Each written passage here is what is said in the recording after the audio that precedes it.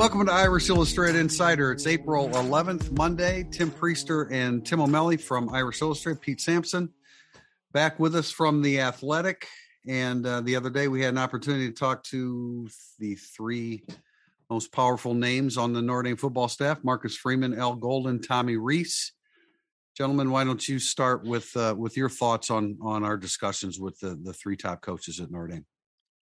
I very much wish I had been part of the 104 play scrimmage that they opened up talking that about. would have been better.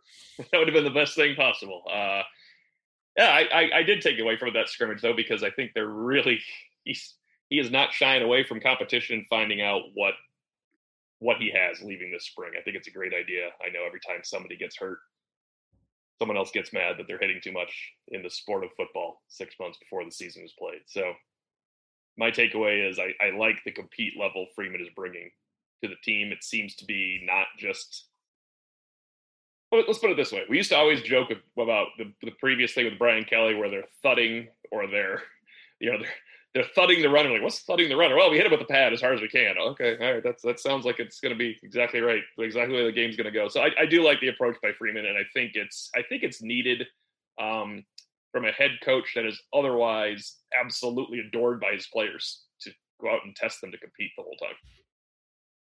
I would agree with that. I think it's worth noting that the thudding in practice worked just fine with Mike Elko and Clark Lee and Marcus Freeman. So it's not like worse with Brian Van Gorder, you're saying? Yeah. It didn't. I'm sure they hit all the time with Van Gorder, but so whatever they have been doing in practice has worked just fine. But if you're trying to create a mentality that's a little bit different, if you're trying to put your own stamp on it, which is what Marcus Freeman is trying to do, I get it. Brian Kelly had talked in the past about there have been practices where they were just trying to get through it and they had to make an adjustment to the practice moving forward. That's what Marcus Freeman talked about over the weekend. So I realize, and we'll talk about Brian Kelly here in a minute, but the reaction is like we're looking for everything that's different from what Brian Kelly used to do to Marcus Freeman. Brian Kelly knows how to run a successful college football program. So I like also hearing things from Marcus Freeman that remind me of how Brian Kelly ran the operation, because what he did worked incredibly well.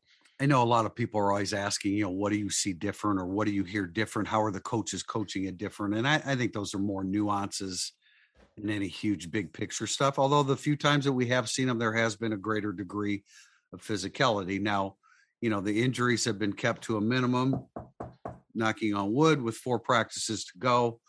Aiden Kayanana being one of the exceptions. But I do like the physicality, and you do have to do that in the spring. And do you have to be a little bit more careful with Michael Mayer? Certainly. But Michael Mayer has to take some contact too, which he has. So, I think those are all good things. I do want to talk. I wrote about this the other day, and, the talk about the quarterback accuracy. I would like to be able to take that for gospel, but I don't know that I don't know that I can, especially with the state of the wide receiver core. But I think by and large that is true. And I've really liked the way that Tyler Buchner has thrown the football when we've seen him. When Tommy Rees says he didn't know who threw the interception late, but he knows who didn't. Yeah, I would assume that that's Tyler Buchner, maybe Tyler Buchner and Drew Pine, but I would assume that Tyler Buchner is definitely who he had in mind when he made that comment. So if the accuracy is good with the receiving core against a secondary that we think we're seeing some progress, that's huge. Now, it doesn't mean anything until you get in game situations. And the way they've been, I wrote about this the other day. I mean, the way that they protected the football with Ian Book and Jack Cohn, they threw 23 interceptions in just shy of 1,500 passes. That's like one every 63 or 66. I think it was Book that threw one every 66 passes for interception. So that's great accuracy, but it doesn't mean anything until you go to the shoe and play, the Buckeyes and see if you can protect the football. I don't think there's any doubt that there will be more interceptions in 2022 than there were the 7 that Jack Cohn threw, 6 or 7. I think it was 7. Just because you have young quarterbacks and that's going to happen. But I think that's a really good thing if that's accurate, and I'd like to believe that it is mostly accurate through 11 practices this spring. Let's talk about, and I do want, we will of course hit on Brian Kelly, but Tennessee State was added to the schedule in 2023. It'll be the first time the Notre Dame does not play an FBS school. It's a great gesture on Notre Dame's part. It gets Eddie George a strong acquaintance of Marcus Freeman in Notre Dame Stadium for the first time since the mid 90s. Pete, we've done a couple podcasts without you. Why don't we start with you and your thoughts on Notre Dame scheduling Tennessee State? I like the move in terms of it being an inclusive decision. And I also think it sort of puts your money where your mouth is if you're Notre Dame, if you're talking about celebrating Juneteenth and some of the things that Notre Dame did a couple summers ago. There is no greater resource at Notre Dame than its football schedule. And so to share that with a HBCU, I think says a lot about Notre Dame's priorities. In general, I am not a huge fan of like the UNLV, Western Michigan styles of games. I think those have sort of become a necessary part of college football scheduling. I wish that Notre Dame played one instead of two of those. This year it's Marshall and UNLV, or before it was Bowling Green and New Mexico in the same season. So not a huge fan of that turn of scheduling, but I think in a similar, I'm not saying in the same, but I'm saying in a similar way that when Notre Dame plays a service academy, it shares a very powerful spotlight with an important part of our country, Army, Navy, Air Force. I think doing it with the HBCU is also kind of cool. Yeah, there's a lot of factors when you look at it from the scheduling perspective. One is you couldn't really play it somewhere else. I mean, it had to be there or the next week. You're not. I don't think the notion of playing it later in the year makes as much sense as people were arguing. Like, how the SEC has their bye week in November by playing a team, an FCS team or a really low level FBS team. I think it made sense where it's going if they really, or as Pete's saying, not just doing lip service. If you're actually trying to offer a showcase to an historically black college, and you're putting your money where your mouth is because you're losing money on the deal. If you're Notre Dame too, it's not, they're not going to have the same influx of people. Well, like they will from Tennessee State fans, but they're not going to have the same influx of Notre Dame fans for that game. It's just the way it is. In terms of purely on the field, Navy, Tennessee State, and Central Michigan over a 4-week span is about the worst beginning you're going to find to a football schedule, right? Yeah. So that part's tough. I also learned that people get mad at more things than I ever imagined possible.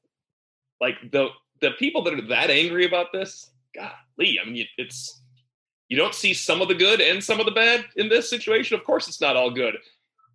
You're playing an FCS team for the first time. At least you're playing an FCS team for the first time for a reason, right? Can you find a silver lining when you're playing an FCS team for the first time in this situation? You should easily be able to do that. I really do not see the difference between playing an FCS team and playing UNLV. I agree. I don't. And UMass and those teams. God. And then UMass. The other hard part is if your team is, I mean, the dumbest teams to play are Toledo. The ones that can rise up. The ones that are decent. When you see on film, like, well, how do we have Toledo coming in? Then you should play UMass. If you're going to play Toledo, play UMass. Because losing to Toledo is the worst thing you could possibly do.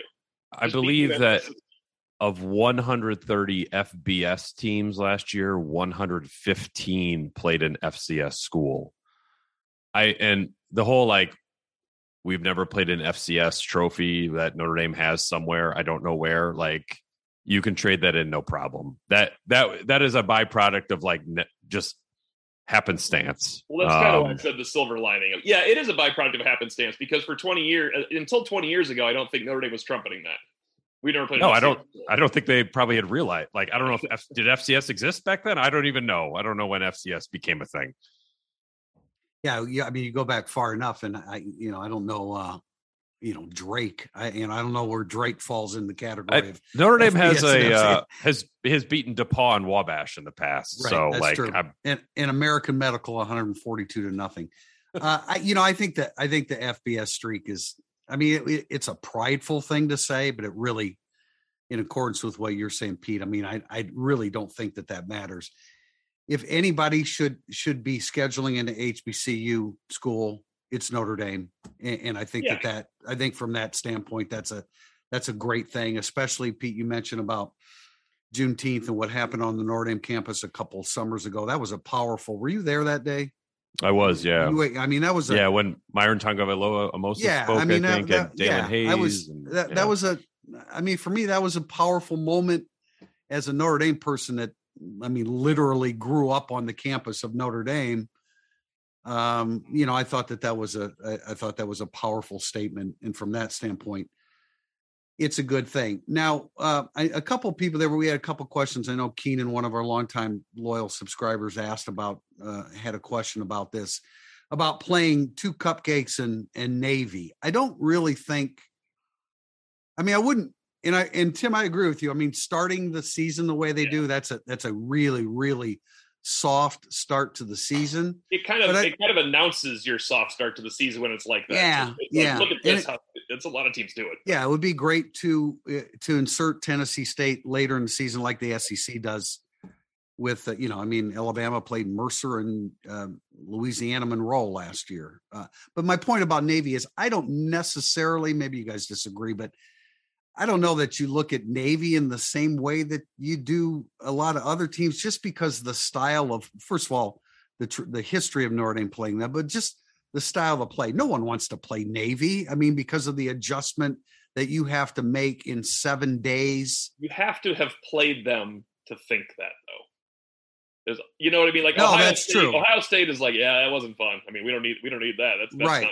And Notre Dame seems to don't know that. Notre Dame, at least Brian Kelly at the end of it, they kind of figured it out against. They sure did. Oh yeah, he really did. Yeah. On both sides of the ball. So I don't know that any committee deciding whether Notre Dame's going to make the playoffs or not is going to look at Navy and say, yeah, but look, they played Navy, because of the curveball that playing Navy throws you. I think you look at that a little bit differently. All right, let's replace Toledo with Tennessee State last year, but Notre Dame beats Cincinnati.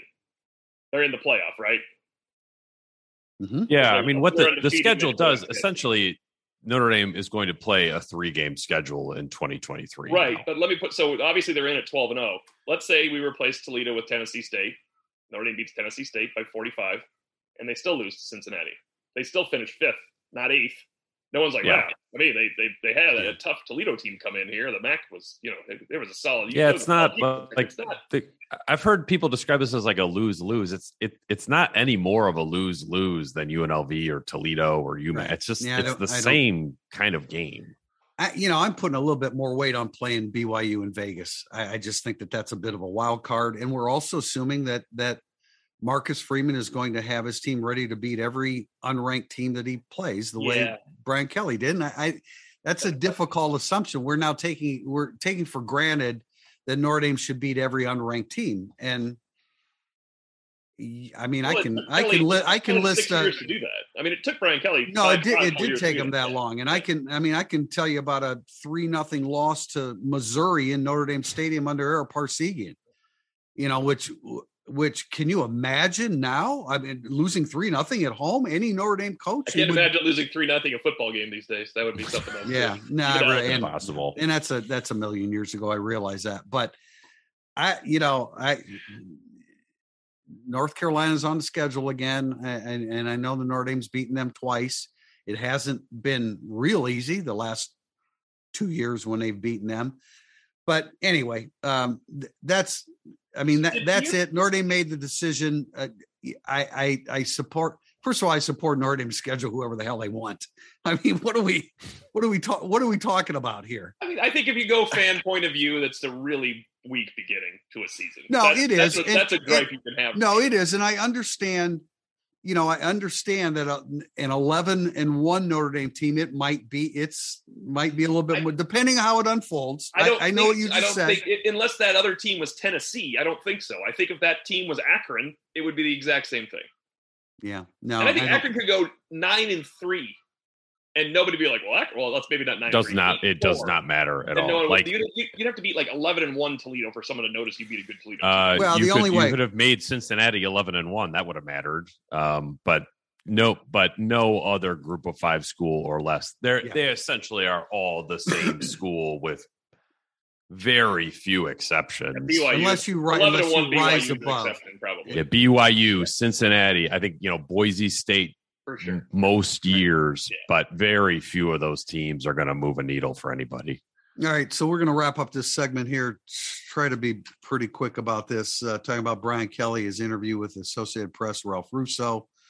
Notre Dame apparently prevented him from winning a national title because they didn't expand the Goog in 2016 when he first wanted it. Mainly because he was probably 4-8 at that time. I'm being sarcastic here, but the real reason to do a national title is the pre-cooked food, Tim, and you know it. Yeah, the pre-cooked food, which is really a bit of a fallacy, but I'm not going to get into all that. But I just and I want to say that when you look at the story that Ralph Russo wrote, I mean I'm sure the interview was much longer than the few snippets of comments that we got from Brian Kelly, and so the quotes were cherry-picked and hand-picked, but Brian Kelly, being Brian Kelly and not being able to control himself, had to take shots at Notre Dame along the way here. And I understand him making the comparisons. I don't know why he would think that Notre Dame would handle everything to the letter of the law of the way the SEC runs their program. That's unrealistic. You should have always known that. But I just thought that some of the comments were petty. And Brian Kelly being Brian Kelly, he couldn't help himself but to be a jerk that he sometimes is, and he was in this instance. Oh, that was good. I agree with him that Notre Dame is behind in terms of nutrition and that part of the facilities. I mean, there's a reason why Notre Dame's nutritionist left in a heartbeat with Brian Kelly. It's like the resources afforded to that part of college football down there are totally different than they are at Notre Dame.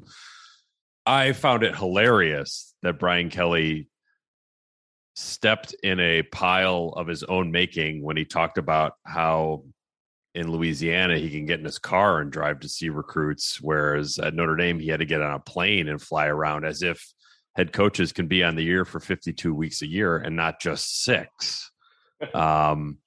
Also, the issue was Brian Kelly wouldn't text and call people, which has no bearing on geography at all. So the idea that he's going to go to LSU and win by putting in less effort for recruiting, I just found absolutely hysterical. I was cackling while reading that quote. Yeah. The part that turned me off was that I felt like I was looking for something student athlete centered. I was pushing more for the student athlete. I wanted to see that. Yes. Yes. The student athlete was at the forefront of his mind of everything. Yeah. That he did. First of all, that part too. Notre Dame looks out for their student athletes. It might not have the exact same approach looking out for student athletes as LSU does, but it was a part that just kind of got under my skin a little bit because it has nothing to do with that, Brian. It's not that much to do with the reason you left is that you're looking out for the student athlete. Let's be fair. You just don't say can't you just show up and say, I needed a new challenge. I was kind of done with it. I think they were kind of done with me. I think I can win here. And this program is going to be 100% committed to winning football games and raising great student athletes. Was it Notre Dame? Yes, but we hit a crossroads. Done. No one cares about your interview anymore like that. It's just not. Right. Not a lot I mean, to say that he did everything that he could.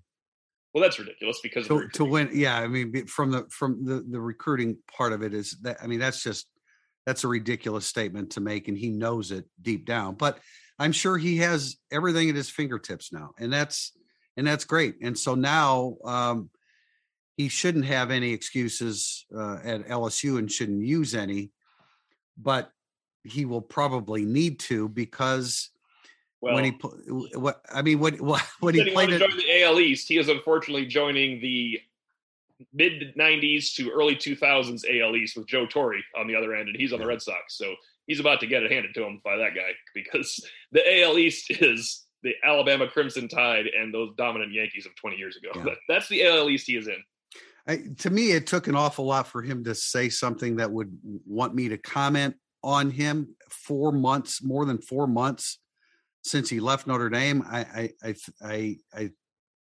I've given it all the thought that's necessary, because it doesn't matter anymore. And there's an irony here, because he wants a greater challenge, and he couldn't get Notre Dame over the hump, but he did a fantastic job coaching Notre Dame, and he couldn't beat Alabama, and he's going to do a good job coaching LSU, and he's going to be 8-1 or 9-0 going to that game, and he's going to get handed to him by the exact same team that would have handed it to him in the playoff game against Notre Dame.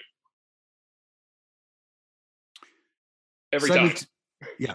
No, I believe that's true. When you look at losing a national championship game by 28, ACC championship game by 24, a playoff game by 27, a playoff game by 17, and never won a major bowl, man, there's a lot of people responsible for all of his failures.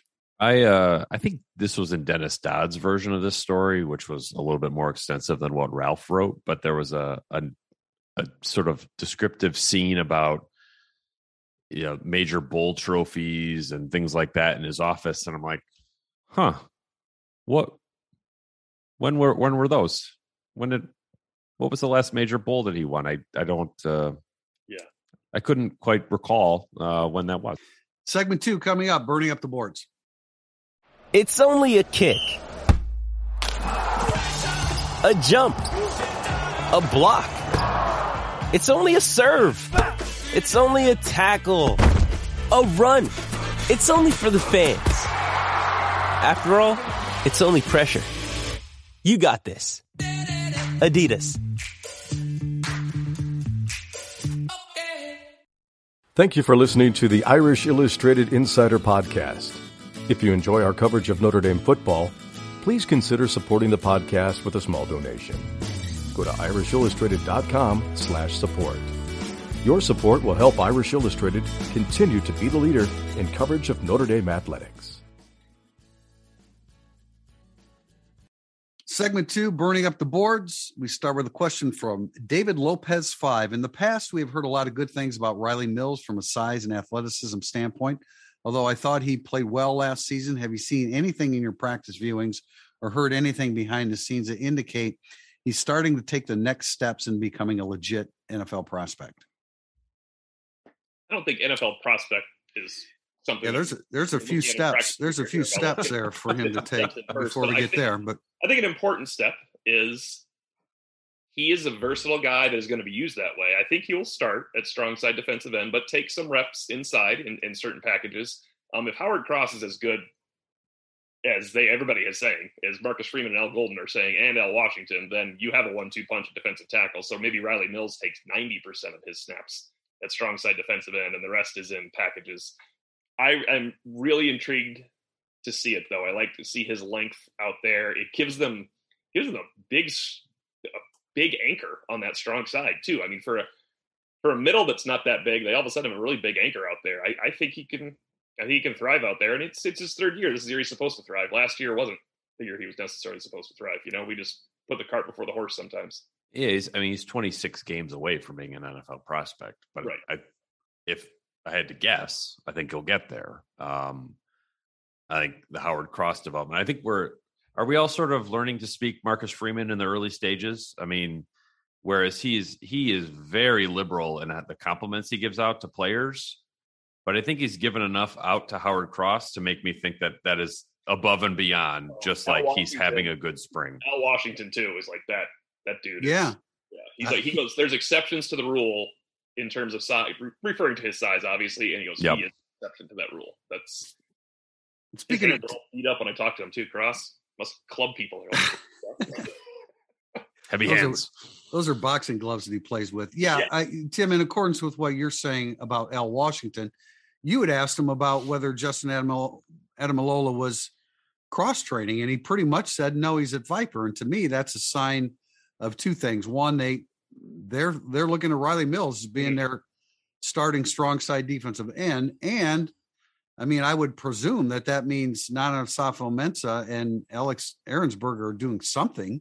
Yeah. Otherwise, you would have Justin Ademilola right. both up. Right.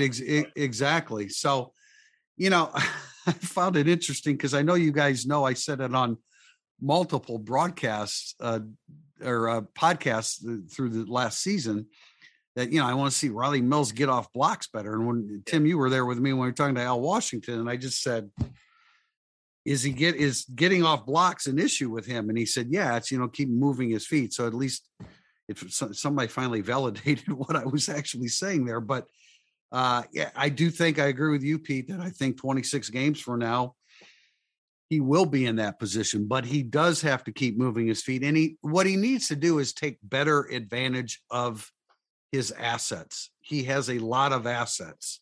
He needs to take better advantage of them, and he's going to get an opportunity this fall. One thing, and I wrote a story about Mills this past week on Irish Illustrated. It's a publication we have. He did mention that, you know, I didn't have an early enrollee spring. There was COVID anyway.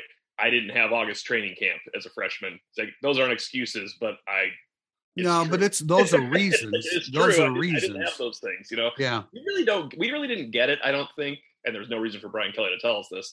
They just didn't have training camp during August of 2020. It was, let's prepare our bodies and also prepare for the season and prepare for Duke in the first few games. Like, they didn't go through the 2-week training camp of becoming the tough, you know, the football player where you're not preparing for any games. They just missed a lot of time. And Harry Hiestand talked about it too. Like, the linemen didn't have what they normally have. Hiestand talk, you know, as an offensive line coach. I mean, that is really, really critically missed time. And that's fair. I want to be fair to Riley Mills because I do think he's going to be good. I don't know that missed time necessarily impacts moving your feet as you start to play and get opportunities to play a little bit more. But that's fair enough.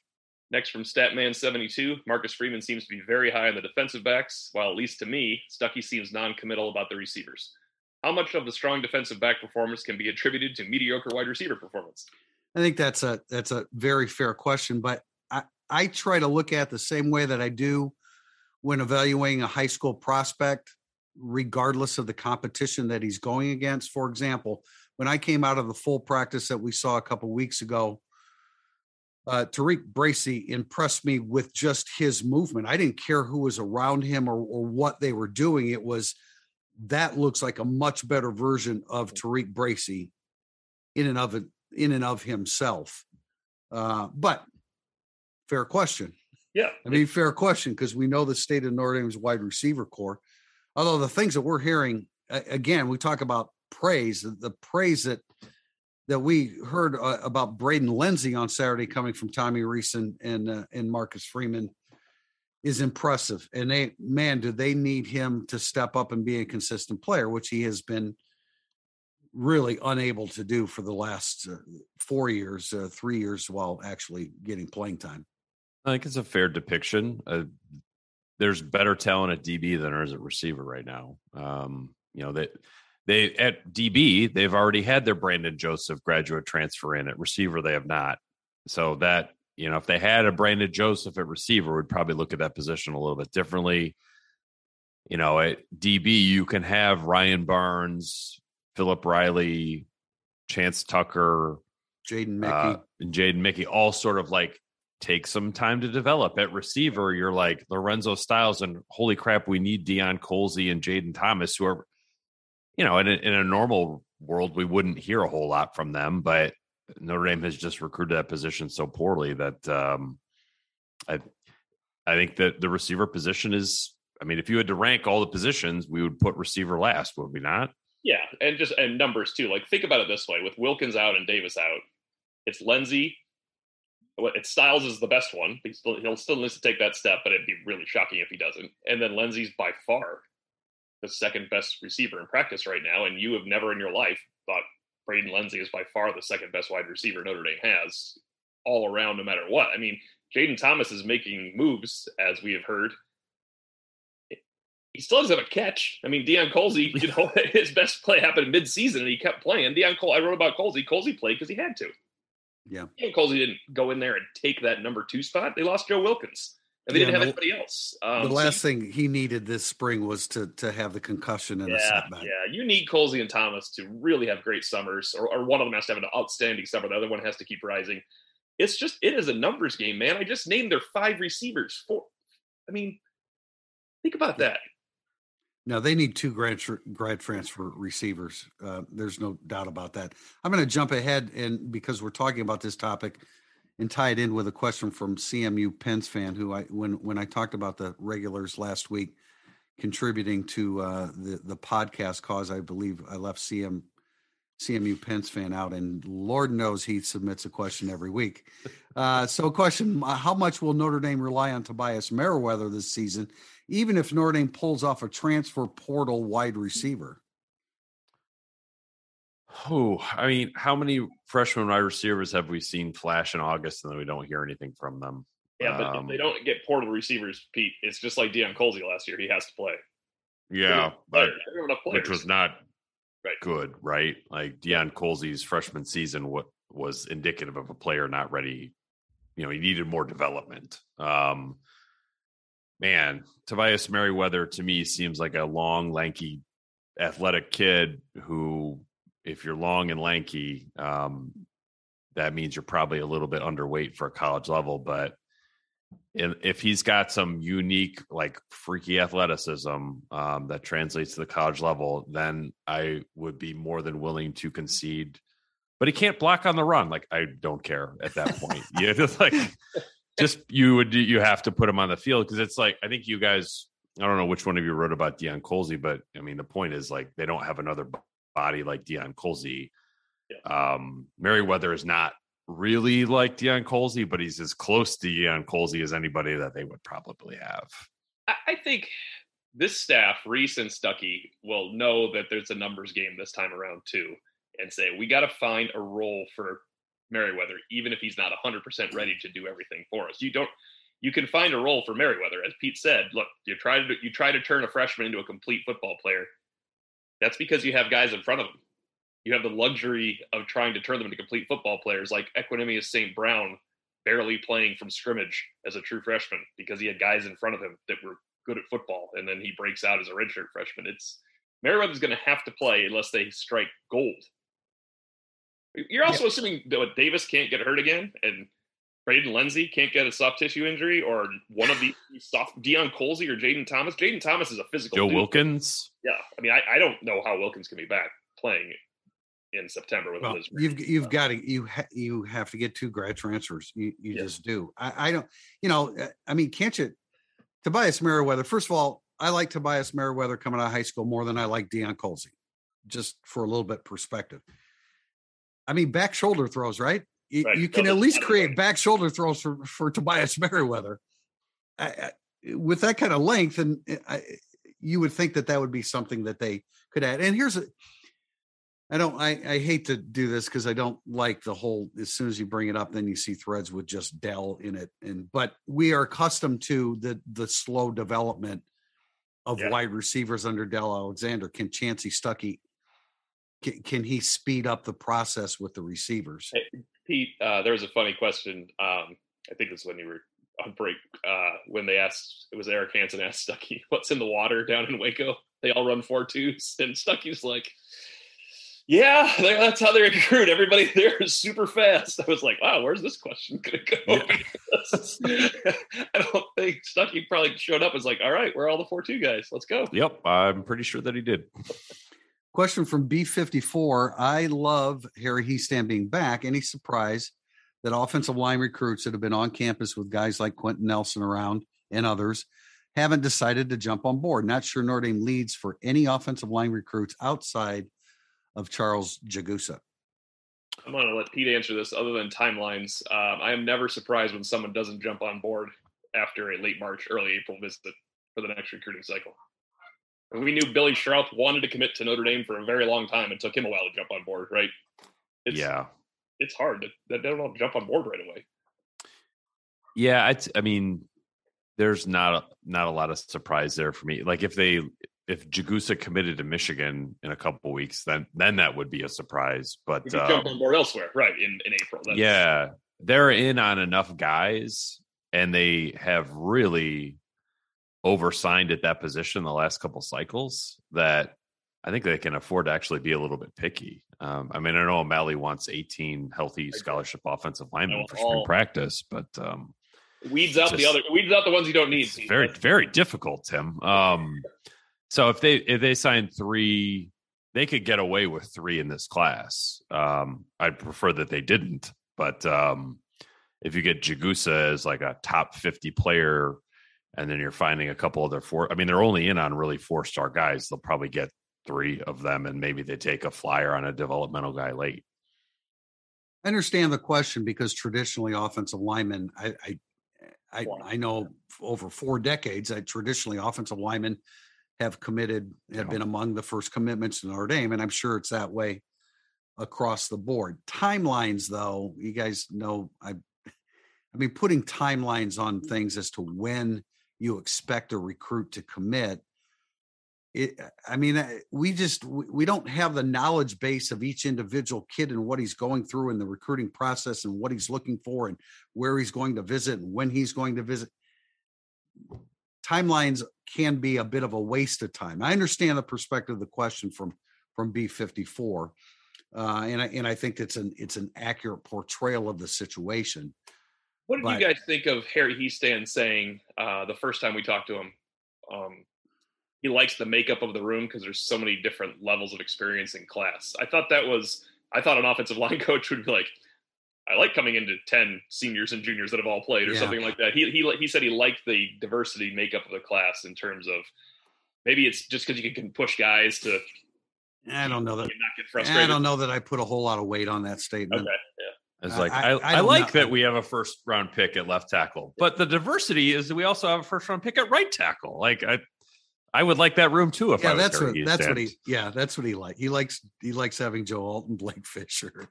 He's glad his 2 of his 3 best players on the line. And he sure said, could he have said any more positive things about Rocco Spindler than he did last week? No, that was great to hear because I don't think it's rehearsed from him. So I think that was great to hear. It's a different Harry Hiestand, don't you think? I've always enjoyed the interviews with Harry, though. I have too. But I really feel like I was remiss during that time that I didn't just say, and maybe you dealt with this when you first met him or got together with him, Tim, and I didn't interview him that day. A rejuvenated Harry Hiestand. Yeah. You did? Yes. What was his comment at that point? I don't remember. I love teaching. Yeah. I love teaching kids play offensive line, and Notre Dame kids are the best to teach. Like that was kind of his. You get the feeling he loves teaching college, and Notre Dame's his favorite place, so that adds up. Yeah, no, I agree, and I like talking to him. I'm looking forward to talking to him again with all the interview opportunities that we've had. Question from I jumped around here. Joseph Ramus, Tyler Buckner over under 8.5 rushing touchdowns in 2022 to change things up a little bit here. I feel like the over would be a good thing, so I'll bet the over. Yeah, I'll take the over too. Health would be the reason he wouldn't. Would be that works for any football player though. If you got to stay healthy to score 9 touchdowns, so that would be. I guess he'd be like about the 4th guy ever to do that at Notre Dame, but he'd be the 3rd in the last 6 years. So 5th guy to do that at Notre Dame: Tony Rice, Rick Meyer, Kaiser. Didn't Book get to 9? Did Book get to 9? At least it's just like you could not help but have an efficient red zone offense if your quarterback had 9 rushing touchdowns. So it's it would be impossible not to. I think he'll get there if he's healthy for sure. Yeah. And in accordance with that, there was talk about him being a red zone, and he was. There were occasions where he was, but we thought we'd see more of him in the red zone. So considering that is a strength of his, and they knew that as soon as he arrived on campus, I think Joseph Ramus sets a good line at 8.5. But I would got have 9 to exactly say, last year. Okay. Look at 9. I'd have to say over because he's more inclined to run in the red zone even than Ian Book was, just because they're going to have actual designed runs for read option stuff. From Jim FKY, Kentucky, maybe. It appears Christopher Mazzini is about to commit to Clemson. While it appears Dante Moore's commitment is trending the right way for Notre Dame, does the success of this class hinge on getting his commitment, since the only other apparent option is going away? I wouldn't say the success of the class does, because that doesn't change the fact that you get a bunch of other quality football players. But, I get the reason for asking the question, because I like Christopher Vezina a lot. I like Dante Moore more.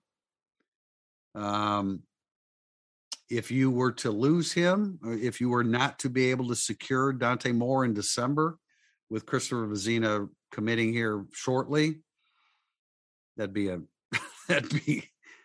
massive blow to the quarterback position. And I guess you could say it'd be a massive blow to the class of 2023 too. But how many podcasts in a row will this be? I think in December, when it's time for players to sign, I believe that Dante Moore will sign with Notre Dame. I think the success of the class does hinge on Dante Moore's I commitment. think because of the quarterback recruiting of late, I think it does too.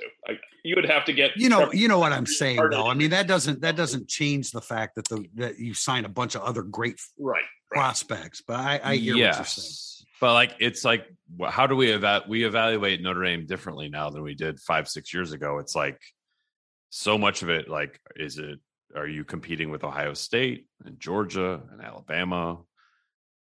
And you have to have somebody like Dante Moore to do that. You do. So if you don't, then I would say the way that Marcus Freeman talks about recruiting and where Notre Dame can go, you would have to take that as a loss. Yeah. If you're Notre Dame, if you didn't get somebody like that, regardless of who else you signed. Yeah. Yes or no? Yes or no? Dante Moore signs with Notre Dame in December. Can't say maybe. Sure. Can I say Or sure? You can say sure, I guess. Sure. I say yes. I see your point, Tim, but technically, if you don't get Dante Moore, you have to get the next best version of Dante Moore. I agree. Or it's Tyler Buckner has to be great, and your next quarterback has to be great. I think we're talking semantics, so I agree with you guys. You're right. You'll concede the point. I'll concede the point, because he is that. I mean, he is that good. He is that good. And so, I'll go ahead and concede the point there. From Dashing Domer, I was very impressed with Jabran Payne's high school film. His running style reminds me of Joe Mixon, even though he's obviously a smaller back. How would you compare him to what the Irish currently have on the roster? I think the 4 running backs that Notre Dame has now are all better than Cedric Irvin.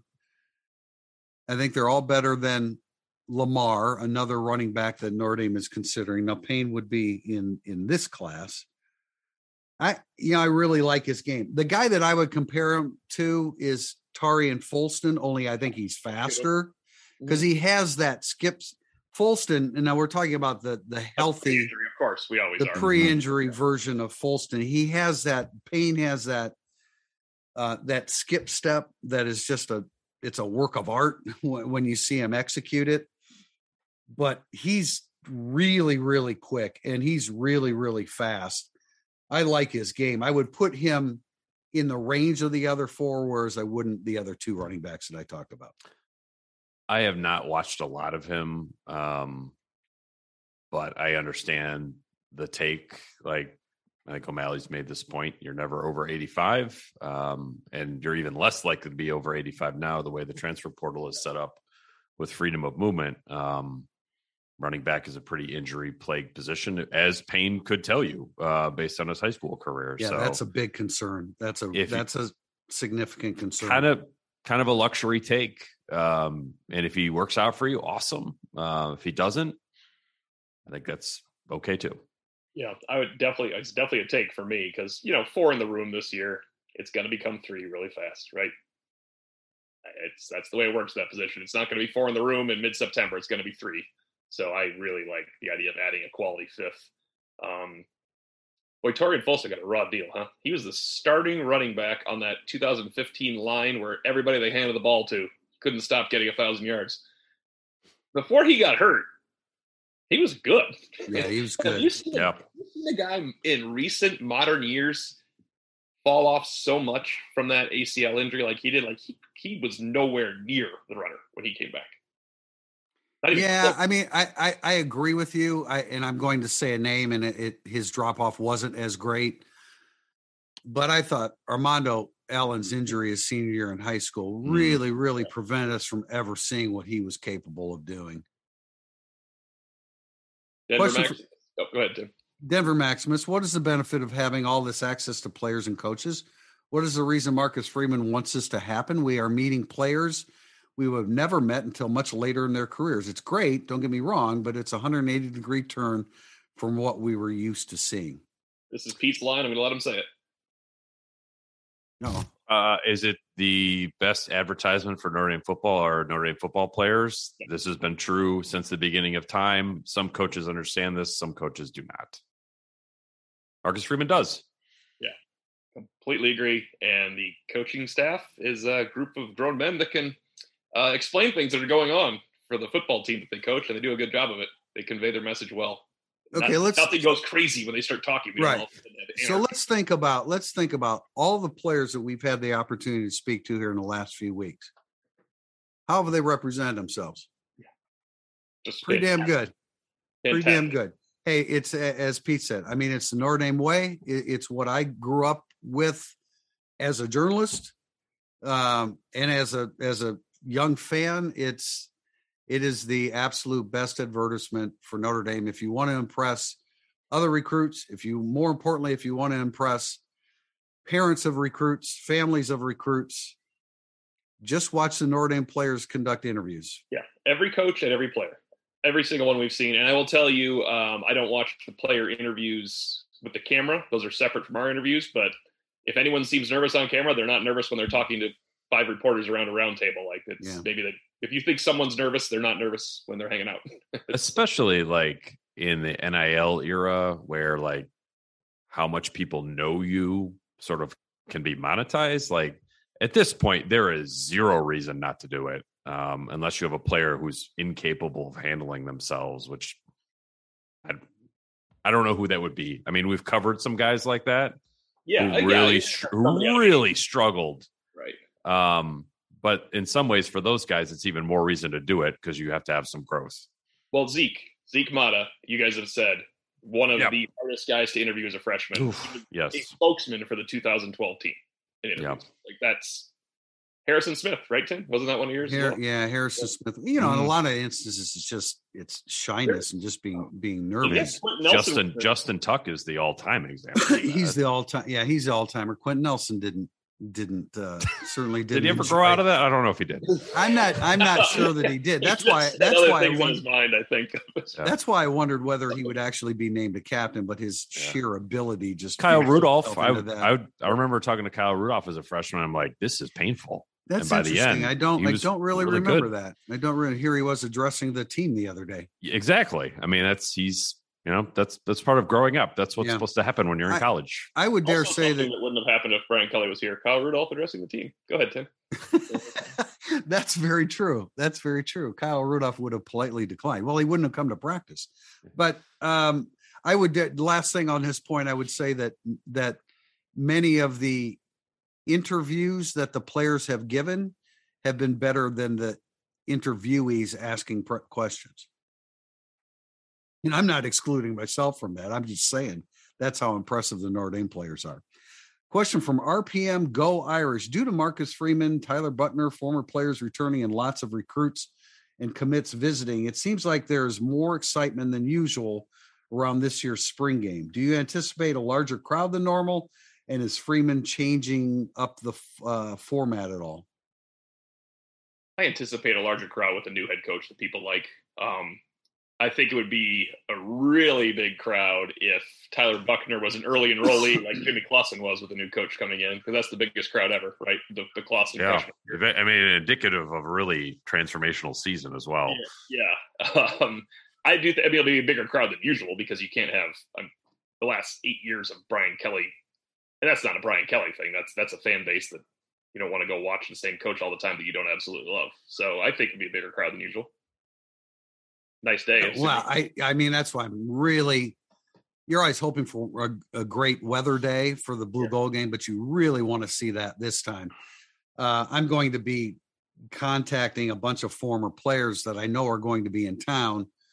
The amount of former players coming back, it might be, unprecedented, just because of the way Brian Kelly handled it, the way Marcus Freeman is handling it, the first year of it all. If this was Marcus Freeman's 12th year, there would be a lot less people coming than there were in his 5th year or his 4th year. Mm-hmm. Just by the very nature of a coach being there and it being the same. But it is going to be, I'm really, really hoping for great weather and I would encourage people listening this to come to the Blue Gold game, because it should be, a pretty special atmosphere that Marcus Freeman has done really a tremendous job of creating. I'm trying to look up on the fly the highest attended game. And I'm not, I know it's 2007, but like Brian Kelly's first game and stuff like that. So why don't you guys ask this question? I'll keep doing the internet thing here. 41,000 in 2006, 35,000 in 81. So that's Faust's first year. That's a lot. 32,000 in Holtz's first year. 29,000 in Holtz's third year. That was right after the title. Let's see, I don't remember this. 1997, Notre Dame conducted a pair of Blue Gold scrimmages at Moose Krause Stadium. I forgot about that. 9,700. Hey, speaking of which, remember how fun it was to be at LeBar for that Blue Gold game? That was a good one. That was a fun one. I enjoyed that. It was a beautiful day too. Yeah.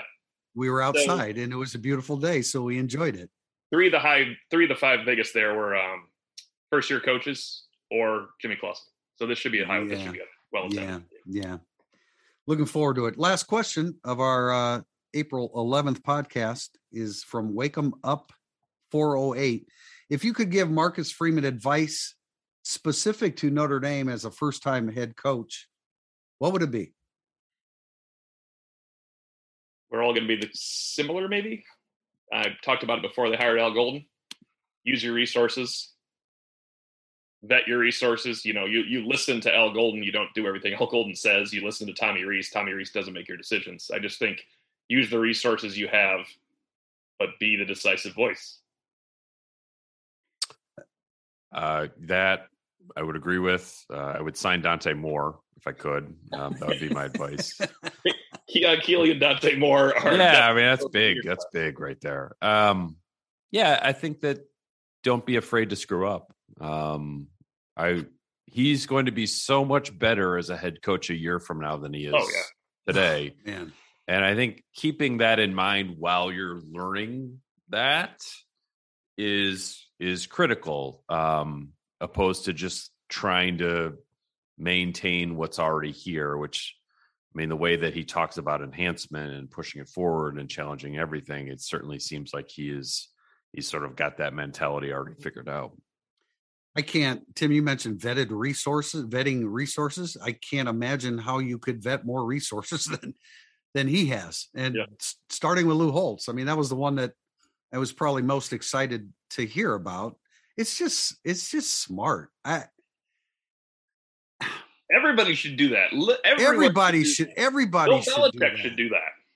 Yeah, and I realize as you get further into your career, you're the one that people are talking to for advice as opposed to the other way around.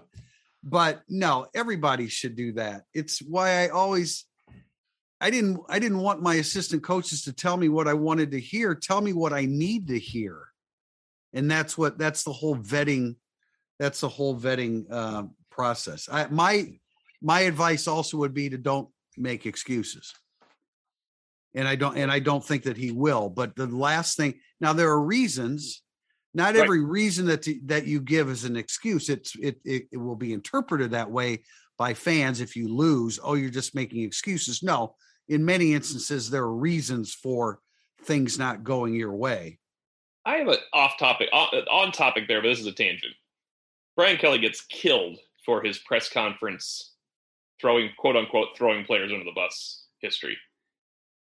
How can you be honest about things at all without throwing someone not throwing them under the bus, but naming a player? You have to just not name a player in a loss.